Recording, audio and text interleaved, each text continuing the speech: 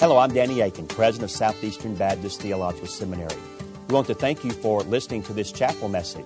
Our mission at Southeastern is to seek to glorify the Lord Jesus Christ by equipping students to serve the church and fulfill the Great Commission. We hope that you enjoy this chapel message and that you will visit our website. It's www.sebts.edu. There you can learn more about our school and what the Lord is doing here. We hope you enjoyed the message. Thank you for being a part of what we're doing here. Thank you for your kind invitation to come back and speak to this great school and students, faculty. In the early 1800s, a Presbyterian pastor by the name of Robert Murray M'Cheyne had a brief but yet very effective and fruitful ministry. He served in a difficult region, and yet 700 people would come to know Christ personally. He used to tell people and other pastors especially that they should preach to their people as if they were on the brink of eternity. And he died after a fruitful ministry, though brief, at the age of 29 from typhus. His ministry was so profoundly affected Scotland that for years to come, people would refer to Robert Murray M'Cheyne. In fact, British expositor John Phillips, now with the Lord, in one of his commentaries, told the story that a few years after M'Cheyne had died, another pastor was so deeply concerned that his own ministry was not bearing fruit for Christ that he decided to visit the church where M'Cheyne had pastored and just walk around the grounds and maybe meet some folks that he had pastored. And he went there, and sure enough, there was a custodian hard at work in the building, and he asked the custodian if he knew Mr. M'Cheyne, and he said yes. In fact, I was the custodian when Mr. M'Cheyne was pastoring here, and he asked him, would you give me a little tour of the church? And he shook his head gladly, willingly. So he took the pastor on a little tour, and while they were walking along, he said, would you by any chance know, since you knew him, some secret to his effective, fruitful ministry? And this elderly custodian nodded his head again, and he said, come with me. And he took this pastor to M'Cheyne's former study. For the most part, in honor of him, much of it hadn't changed. And he told this pastor, sit there in his chair. And he did. He said, now put your elbows up on his desk. And he did. He said, now put your face in your hands. And he did. And he said, now weep. Weep for your flock. Weep for your community and your world. The psalmist writes in Psalm chapter 126 and verse 5, those who sow in tears shall reap with shouts of joy. The one who goes to and fro weeping, carrying his bag of seed. Get that picture in your mind. He who goes to and fro weeping, carrying his bag of seed, shall come again with shouts of joy, bringing his sheaves, his fruit, his harvest with him. Now, the immediate context of that psalm is the return of Israel from exile. Their tears are being replaced with shouts of joy. They're once again planning to harvest in their land. I find it intriguing, though, that the concept of sowing and weeping is picked up in the New Testament.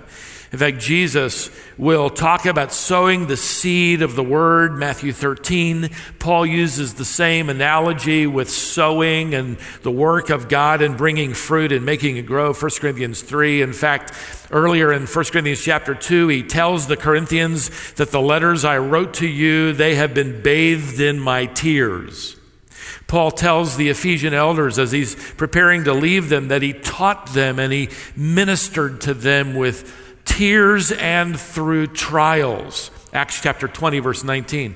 A little later on, he says, I admonished you for 3 years with tears. And you'd think, wait a second, I want the fruitful ministry of Paul, but I don't want to cry about people or over people for 3 years. That would be a sign that God wants me in another ministry. For 3 years, I bathed my ministry among you with tears. Now, in Paul's day, the gods of the pantheon were unmovable. They were unmoved in their attributes. They cared nothing for the human condition. They cared nothing for human grief or human sorrow. They were called, in Paul's day, this unmovable quality was referred to as apatheia, which we've transliterated to give us our word apathy. The gods were simply apathetic. They were unmoved. So the recommendation in the psalm to bear seed and minister the word, and what we see in the apostolic community of this bathing of ministry with tears. I mean, to serve Christ with that kind of emotion and passion doesn't seem to be godlike. Certainly wouldn't have been in the first century. But has it ever occurred to you that we never read in the New Testament where Jesus laughed? Now, I believe he did. In fact, I would have been in stitches some of the times he would pin those Pharisees to the wall. I know his disciples doubled over many times, and I believe Jesus, being fully human, laughed. But we're never explicitly told that. What would shock the early believer is that the Son of God would weep openly. That he wasn't like the other gods who were apathetic. In John's Gospel, which is familiar to you at chapter 11, you remember when he arrives at the tomb of Lazarus. Lazarus has been dead for 4 days, and he has intentionally waited before arriving.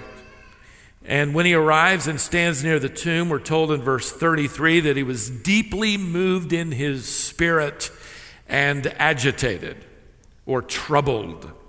So he's obviously not apathetic to the human condition of grief and sorrow and loss. In fact, the verb translated, he became troubled, was used in Paul's day of a horse straining under the harness, breathing heavily. Phillips translates it, he was deeply moved and visibly distressed. And then, of course, you arrive at verse 35, where you read the shocking statement, Jesus wept. God cried. In fact, the tense of that construction would render this, Jesus burst into tears. Even knowing what he knew. He joins the universal emotion of suffering and loss over death and the grief of the grave and sorrow.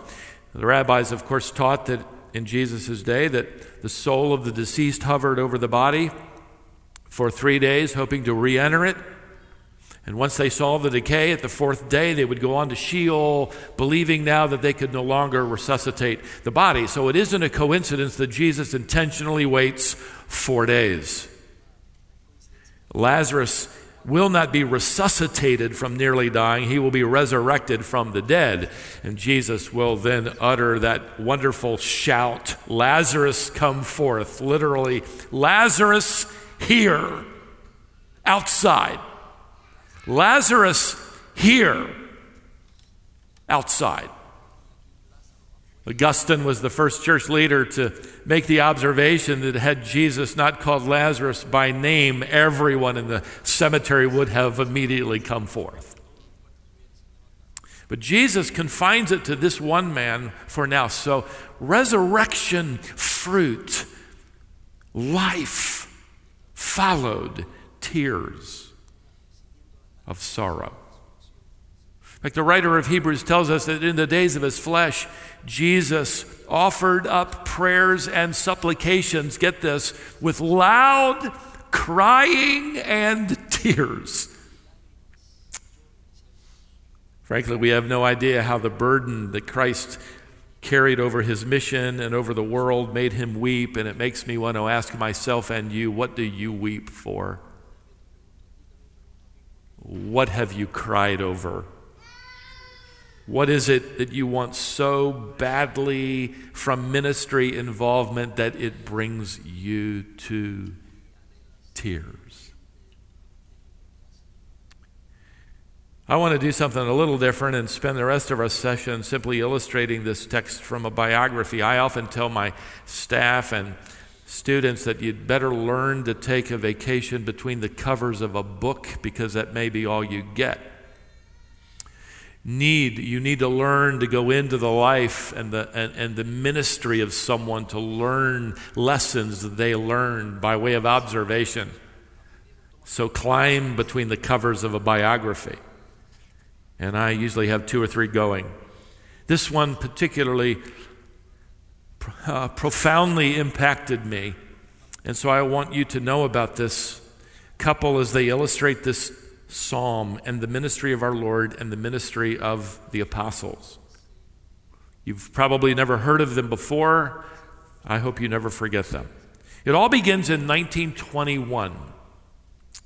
David Flood and his young wife Svea and their little 2-year-old son leave Sweden for the interior of Africa. They traveled with another couple, the Ericksons. They served together in their local church. In fact, Svea was the violinist and the soloist.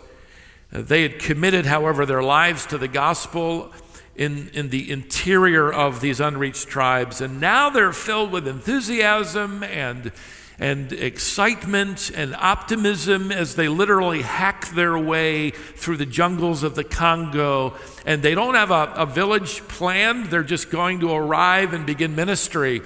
To their surprise, when they arrive at the first village, they're not allowed entrance. The chief won't let them in. They're fearful that these individuals will upset the tribal gods, and they won't let them in. And so after weeks, again, of treacherous journeying, they come to another village and they're turned away again. And on to another village and they're turned away again. And again. And again. Months of carrying their own supplies, hunger, weakness. They prayed as they reached yet one more village that God would open that door and allow them entrance and some rest. But the chief in this village was more hostile than any other chief they'd encountered, and he demanded that they leave. Their biography reads, they struggled to carry their supplies to the summit of a little hill nearby, and putting up their tents, they knew they were too weary and weak to set out again. So they decided to clear away the brush from the top of that hill and build mud huts and do their best to reach this hostile people. During the next agonizing weeks and months, David and Svea Flood struggled to learn Swahili along with the Ericksons. They did everything they could possibly think of doing, and the chief would not relent, and they would not be allowed in. Both couples often wept as they prayed out and with loud crying for God to open a door for the gospel, but no door opened. In fact, villagers were prohibited from going up the hill to visit them. Only one little boy was allowed to sell them chickens and eggs once a week.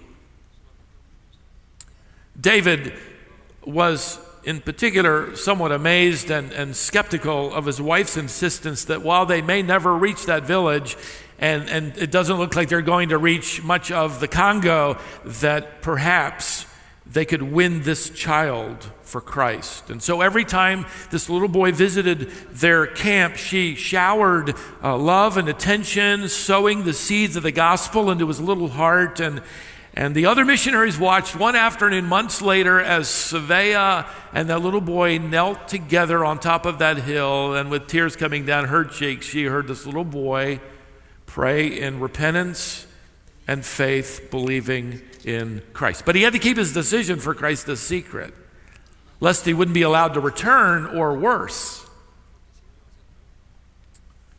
But to the others, to the Ericksons, this mission was a complete failure.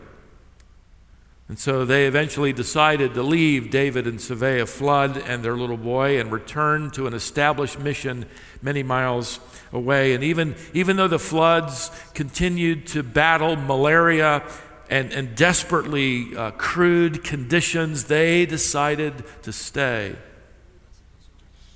Sometime later, Savea announced that she was expecting their second child. Now, she's already weak. She's already struggling physically, and David is fearing the worst. It was really too late, and she's too weak to travel through the jungles of the Belgian Congo, without risking her life and the life of their unborn child. And so the baby is going to be born in this mud hut on the mountain. The young native boy who'd become a Christian carried the news back to the village, and to their surprise and joy, the chief allowed a midwife to come and spend time there and help her when the delivery time arrived. By the time the baby was due, Savea was already weak with malaria. She is in pain, suffering from high fever, and their little girl is born. And Savea whispers that she should be called Aina, a classic Swedish name. 17 days later, Savea Flood died. Hopeless, filled with a sense of rage, bitterness, David digs a crude grave and buries his 27-year-old wife. And how, he thinks, can he possibly take care of a 2-year-old son and now a sickly little baby girl without assistance? And with that, he hires a villager and with several others, and he takes his 2 children down the mountain and miles away to that mission station. He is finished with the ministry. He is finished with the gospel. He is finished with God. As far as he is concerned, God has taken the life of his bride and his ministry, has refused to answer his prayer. This has been nothing less than a tragic waste. The problem, again, though, is how does he get back home? How does he get to Sweden? This is a monumental task. It's difficult enough caring for a 2-year-old boy, much less how is he going to feed and care for this baby girl? Well, the Ericksons at that mission station have been unable to have children, and David offers them the opportunity to adopt Aina, and they gladly welcome the opportunity, and they adopt her. With that, David leaves with his son, never to return again. He never even looks back. Before Aina turns 1 year old, Joel and Bertha Erickson have their food poisoned by unbelieving natives, and within days of each other die an agonizing death. Aina is once again without parents. She's soon claimed by another missionary couple who choose to raise her as their own daughter. When she's 3 years old, that adoptive missionary couple leaves the mission field of the Congo and eventually settles in Minneapolis, Minnesota. Her Swedish name will be changed to Aggie, but in this, as I've edited down her biography for you, I'm just going to refer to her as she does as Aina. She would later write that even as a young girl, she knew she was different. She became known as the daughter of the missionary who died on the mountain, rescued by missionaries who were poisoned, and as the title of her biography reads, should you care to get it for yourself, a girl without a country. Eventually, Aina comes to faith, attends North Central Bible College in Minneapolis, and meets and marries a godly young man who is entering the ministry, and with that, then the decades just fly by. She has no information about her father. she knows very little of her past. She knows her parents' names, David and Savea Flood. She doesn't know the language of her homeland, and really beyond that knows nothing else. She really doesn't have time to think about it. She has a husband, a family, a busy ministry. In fact, her husband, Dewey Hurst, has become the president of a Bible college in Seattle, Washington, where they move and they continue in ministry into their 40s and early 50s. Then one day, unexpectedly, and she will never know how, a Swedish religious magazine shows up in her mailbox.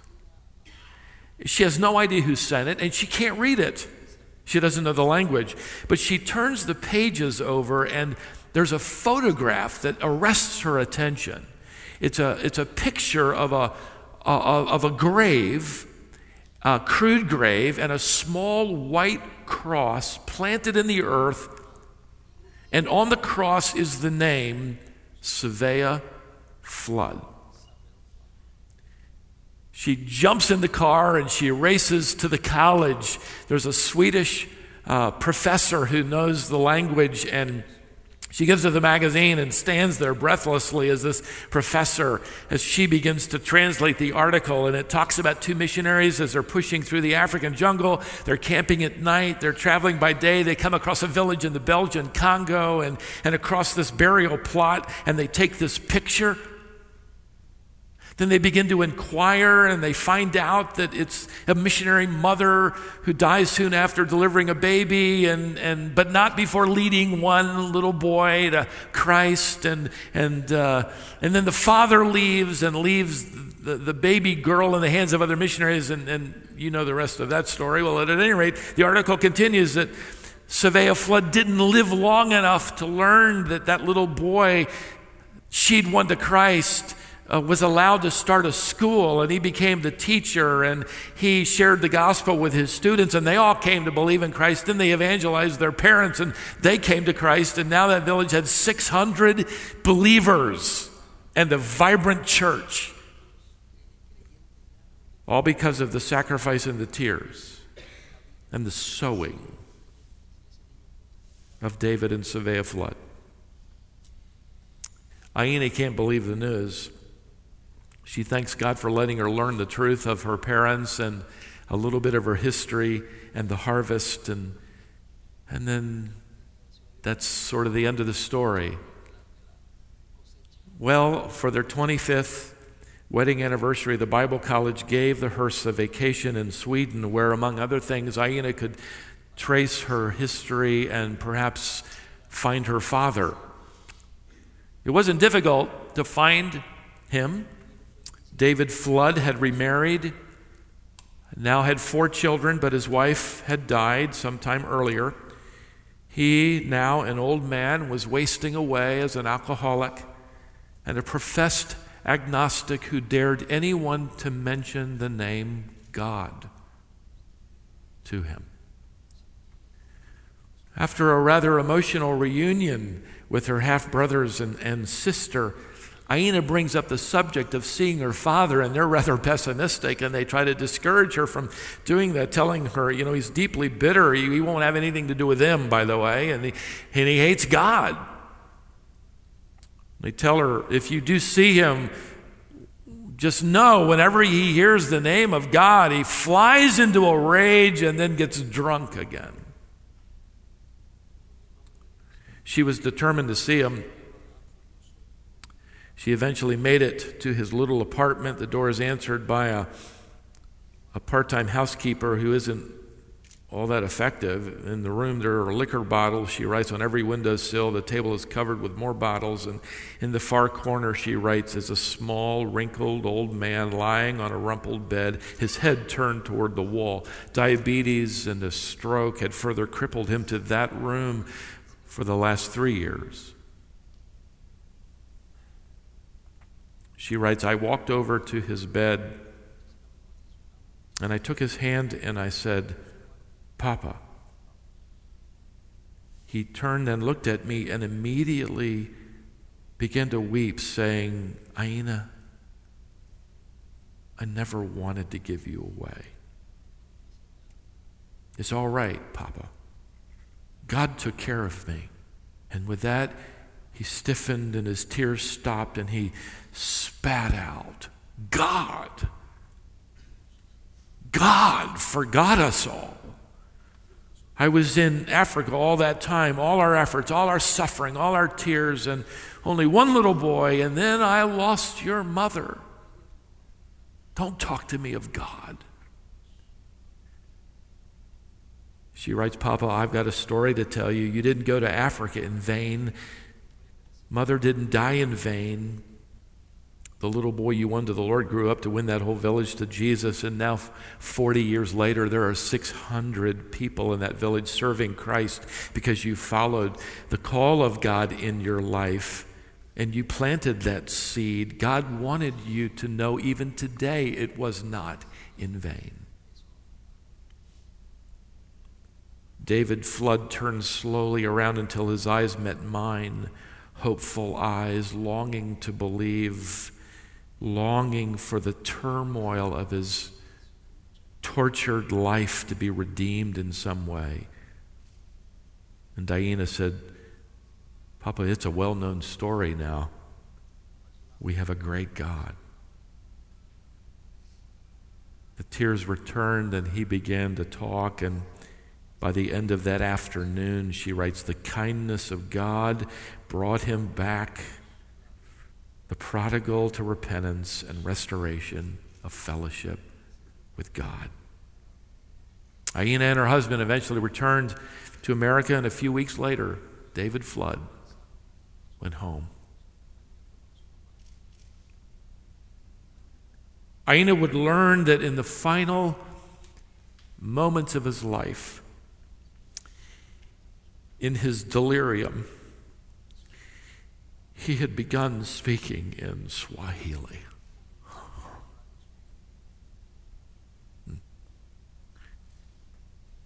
You'd think that's the end of the story. Let me give you one addendum. It'll be a few years later when Aina and her husband would attend an evangelism conference in London, England, and several leaders representing denominations and associations throughout Africa where they're giving their reports. And one report was given by the superintendent of a national church association, and he spoke eloquently about the spread of the gospel throughout his country, now Zaire, the Republic of Congo.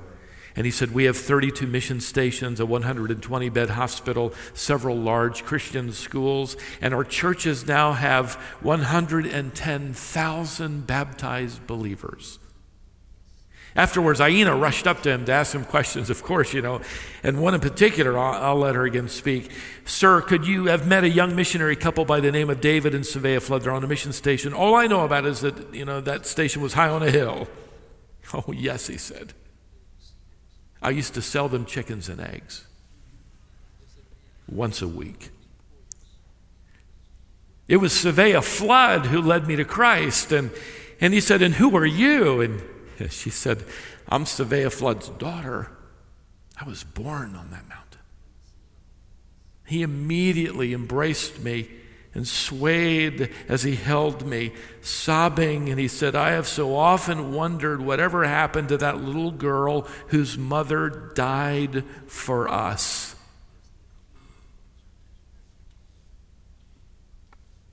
And then he said, you must travel back to the Congo.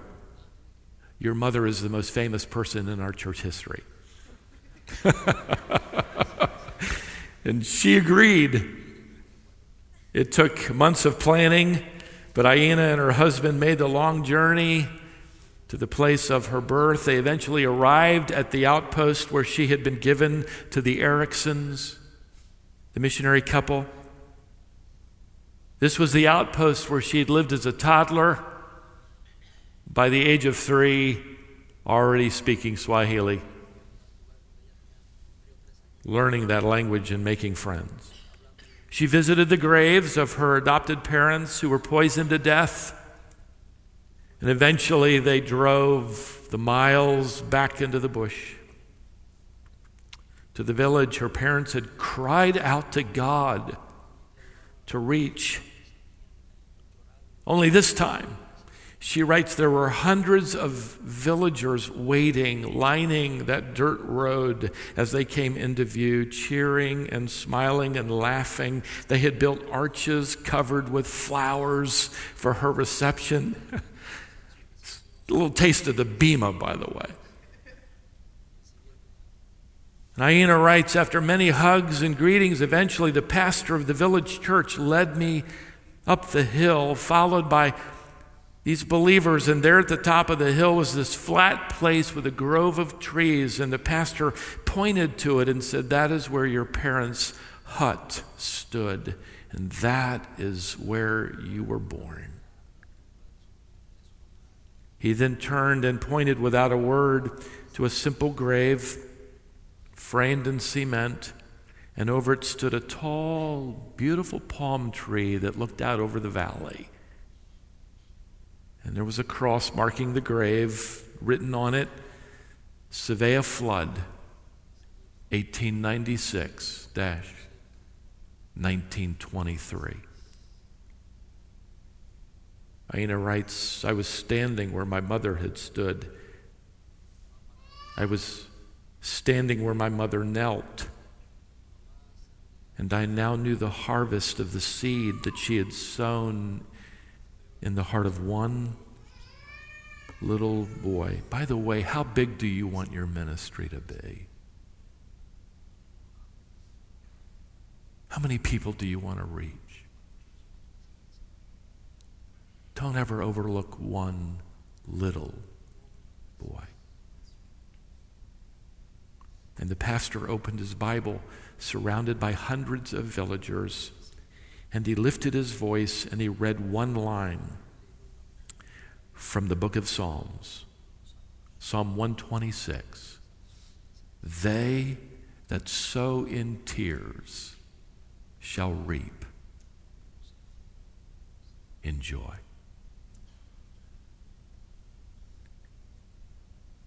And so, Father, would you lead us to cry for eternal things?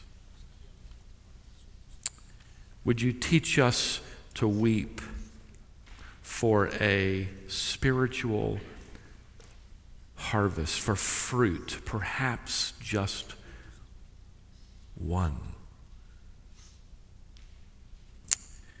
but fruit that will, with us, praise you forever. Thank you again for listening to this chapel message from Southeastern Baptist Theological Seminary. If you are thinking about theological education on the undergraduate or graduate level, including doctoral studies, we hope that you consider us. If you also find these chapel messages encouraging and a blessing to your walk with Christ, we hope that you will consider financially supporting Southeastern.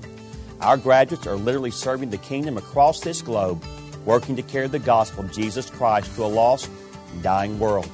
Your gifts will help to train more, and they will serve as a worthwhile investment in God's kingdom. You can find more information about attending Southeastern or supporting us financially at www.sebts.edu. We covet your prayers and trust that God will bless every good work you do for His glory. Thank you for joining us in our chapel services.